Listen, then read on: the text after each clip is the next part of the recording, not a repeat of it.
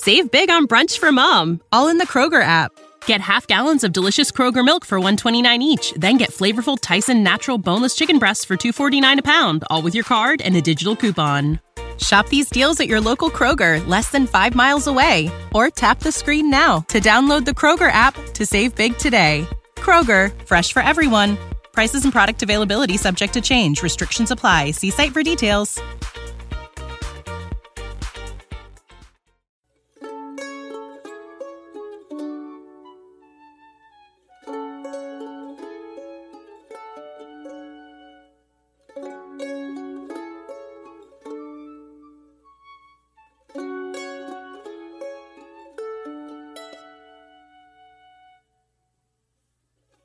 Hello, and welcome to the Latin American History Podcast.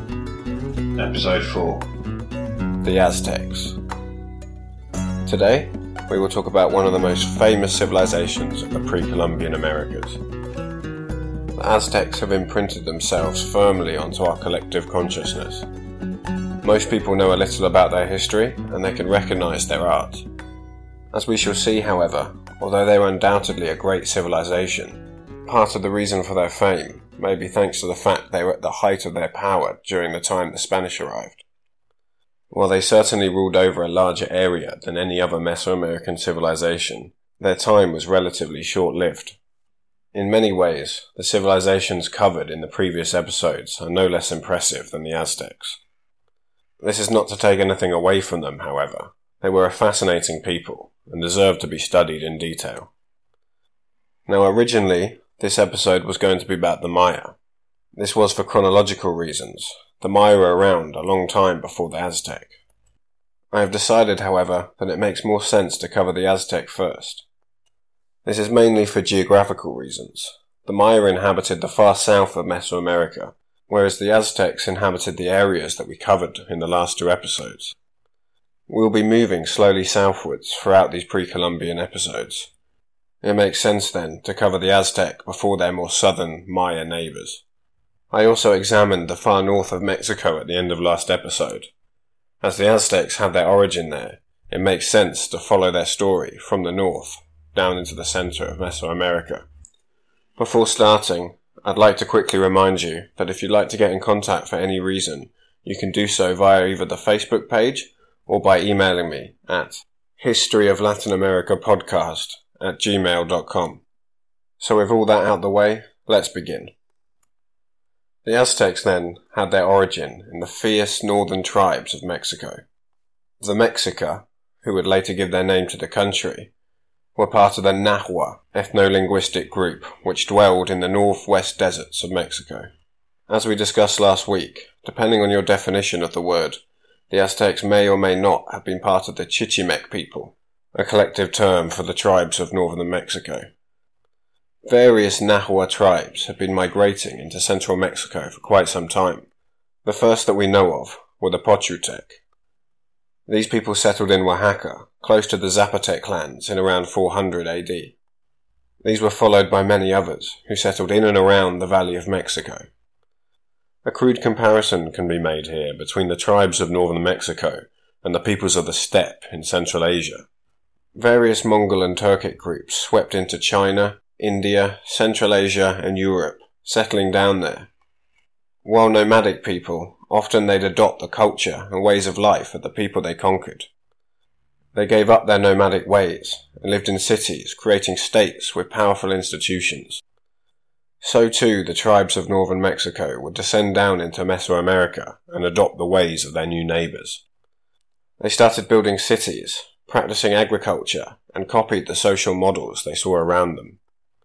One of the most powerful examples is supposedly the Toltecs.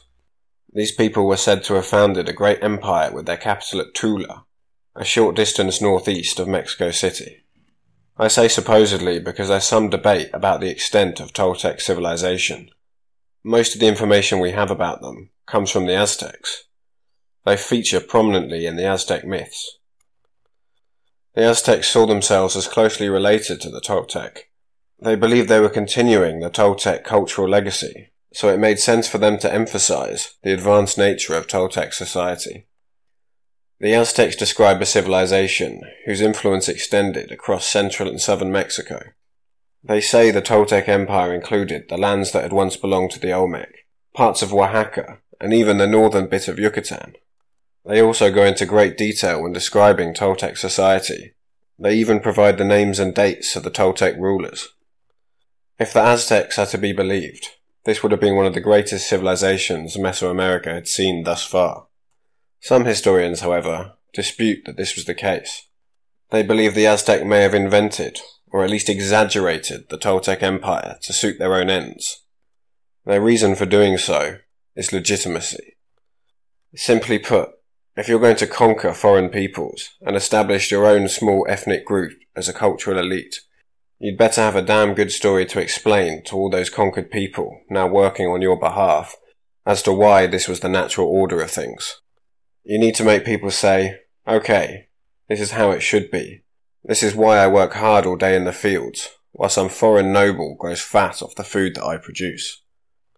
The quest for legitimacy is a feature common to all societies. When a ruler fails to assert his legitimacy, it can have serious consequences, both for himself and for his society. The medieval kings of Europe used the feudal system and the divine right of kings to get their legitimacy. Their right to rule was given to them by God. You wouldn't want to go against God and dethrone me, would you? This right could then be passed on to their children, ensuring that the family's legitimacy remained throughout the generations. The Roman and Byzantine emperors had a harder time achieving legitimacy. Although inheritance through the family was common, it was not the only way to obtain the throne. It was much easier for these emperors to lose their legitimacy. This might happen thanks to military losses or economic troubles. Often when one of these leaders lost their legitimacy, they were deposed. The first job of all the generals that would march on the capital to seize power was to build their legitimacy. Having grabbed the throne by force, their legitimacy started off low. They might do this through political propaganda or by launching a successful military campaign. If they managed to build enough legitimacy, they might found a new dynasty. If they failed in this task, they could be deposed themselves within a year.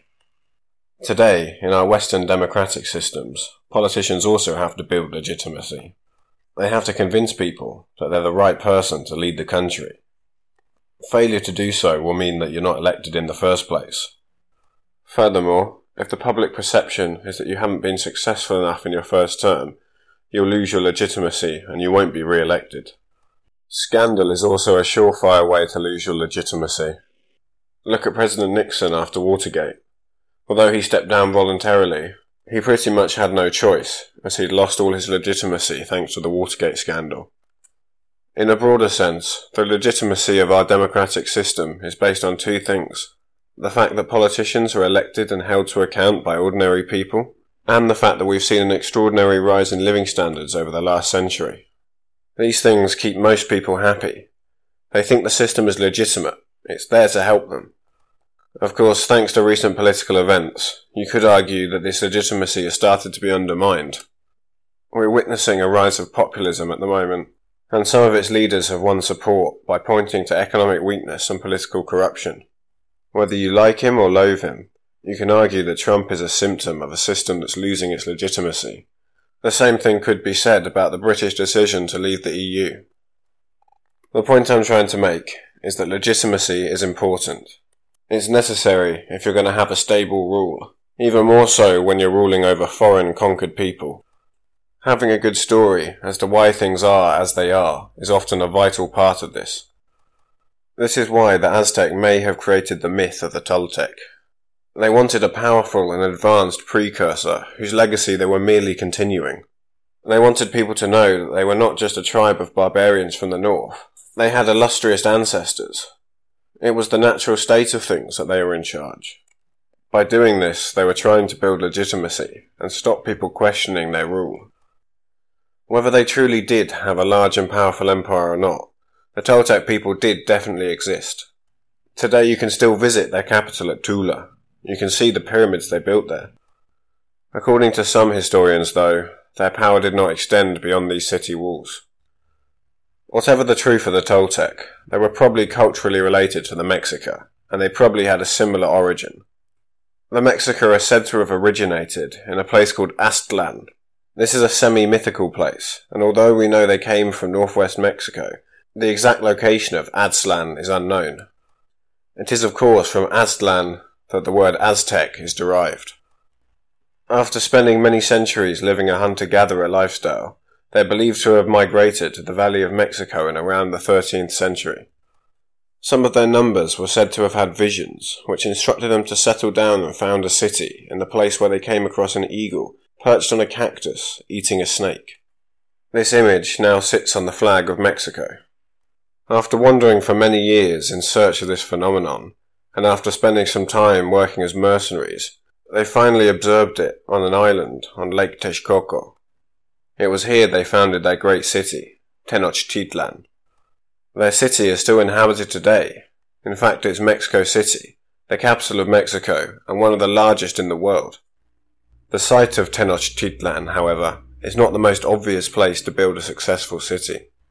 The island was swampy, and long causeways had to be built to connect it to the mainland. Furthermore, there was already a settlement existing on the small island, and the lake's water was brackish, which means it was too salty to drink. That said, its island location did make the city very easy to defend. The causeways they built were designed so that they could be taken apart if invaders came. Thanks to the swampy nature of the island, a system of canals was built which crisscrossed the city. Canoes were used to get around it, as well as to neighbouring settlements. Today, if you visit Mexico City, you would have no idea that a great lake once existed there. It has been almost completely drained. In the south of the city, however, you can visit one suburb known as Xochimilco, where some of the ancient canals still remain. If you're ever in the city, I recommend visiting Xochimilco and taking a ride on one of the colourful boats there. In doing so, you can get some kind of idea of what the city might have been like during the Aztec period. In the centre too, there are some traces of the pre-Spanish city.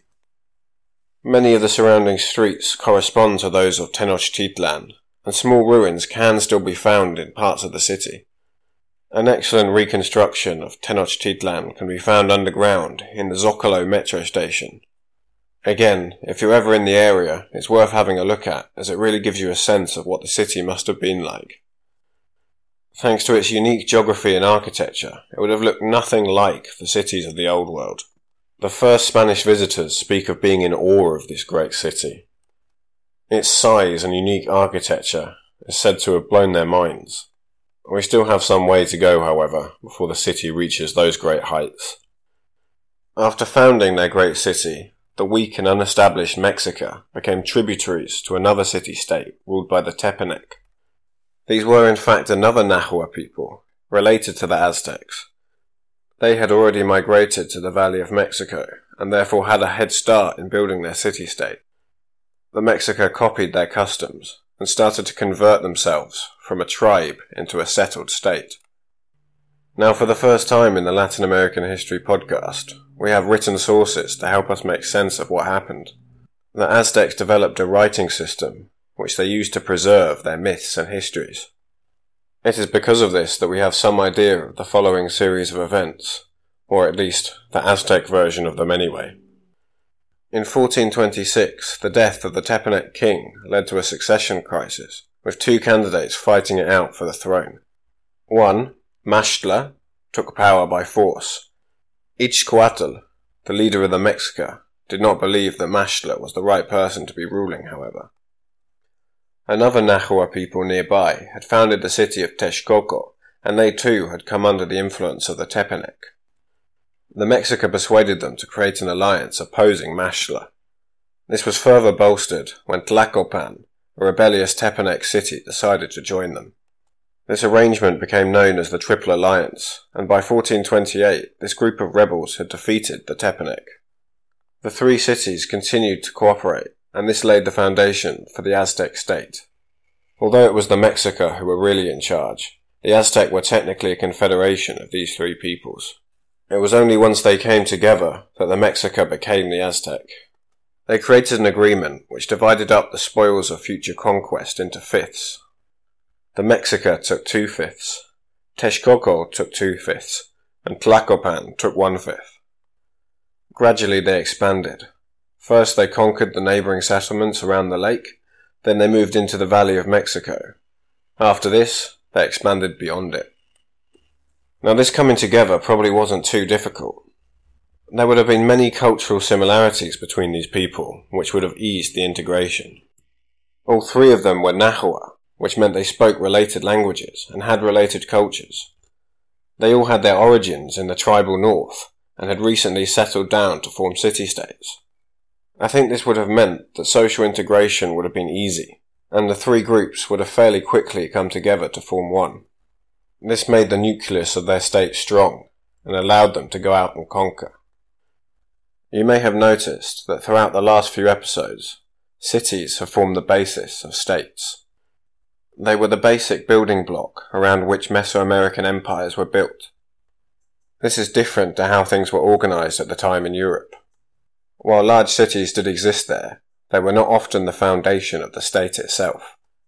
Kings may or may not have lived in a large city, and if they did, often the city was only large and important because of his presence there. Feudal Europe was built on land, and it was this that kings tried to conquer. This land may or may not have included cities. Conquered lands and cities were either ruled directly by the king or handed out to earls, dukes and barons. These parcels of lands formed the building blocks for the European states, and they existed as a kind of pyramid, all leading up to the king. Cities could and did grow in importance, mainly thanks to trade, but these were often the domain of free citizens, and they too owed their allegiance to the king. One exception was the Republic of Venice, which was a true city-state, and which grew its influence by conquering other towns and cities. This was much closer to the Mesoamerican model. The pattern was that a city would be established, and it would initially only control small amounts of land surrounding it. They were normally mono-ethnic, with one group founding the city and living in it.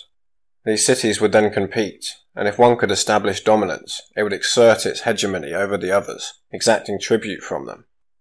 This may have been done by force, or it may have been done voluntarily, as cities looked to avoid inevitable defeat and prosper under the umbrella of a growing empire. This is how the three cities of the Triple Alliance came to be ruled by the Tlacopan people from their capital city. Despite being conquered and paying tribute, the fact that they were still self-contained cities gave them enough scope to form an alliance and overthrow the Tlacopan. It is perhaps best, then, to think of Mesoamerican empires in terms of the places they had influence over, rather than the places they ruled. I hope this makes sense.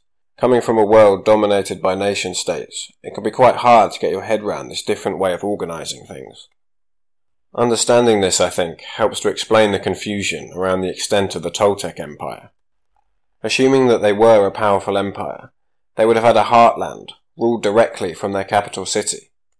They would then have had a network of cities who they had influence over, and who would have formed the bulk of their empire. For most of these cities, this would have meant paying tribute, accepting a Toltec elite, and obeying orders from the capital, all very concrete signs of territorial domination. It is entirely possible, however, that cities on the periphery came under less influence and had more independence. They may have been under the competing influence of the Toltecs and other states who were attempting to win them into their empire. It might be useful to see an empire's influence as a spectrum. Different cities would have been under different levels of influence from the capital. Using this model, it's easy to see where there might be debate as to the true extent of an empire. Where exactly is the boundary between being part of an empire or merely being influenced by a powerful neighbour? Influence can also come in different forms. A city may adopt the style of art and architecture of another more powerful one, for example. This could be because it has been conquered, and the new elite are making their own style of art. Alternatively, they could have just come under the cultural influence of their neighbours, and not actually become part of their empire. Styles of architecture such as Baroque or Romanesque can be found all over Europe. This doesn't mean that there was one state producing this type of architecture all over the place. It simply means that trends in architecture had reached across borders. Many contemporary cities to the Olmec started making sculpture and pottery in their style. This does not necessarily mean, however, that the Olmec had conquered these people. This political model, which used cities as the building blocks of empire, is the one that the Aztecs will use as they build the biggest empire Mesoamerica had ever seen. Next episode, we'll examine this expansion. We will take a deeper look at the Aztecs, looking at how they organised their society, what their religion was like, and also their architecture. Until then, thanks for listening.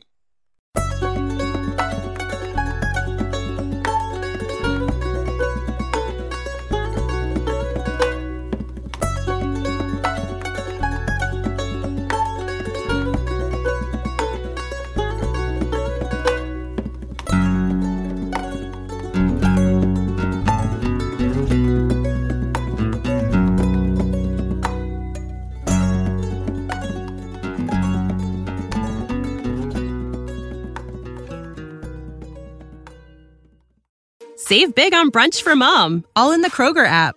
Get half gallons of delicious Kroger milk for $1.29 each. Then get flavorful Tyson natural boneless chicken breasts for $2.49 a pound, all with your card and a digital coupon. Shop these deals at your local Kroger, less than 5 miles away. Or tap the screen now to download the Kroger app to save big today. Kroger, fresh for everyone. Prices and product availability subject to change. Restrictions apply. See site for details.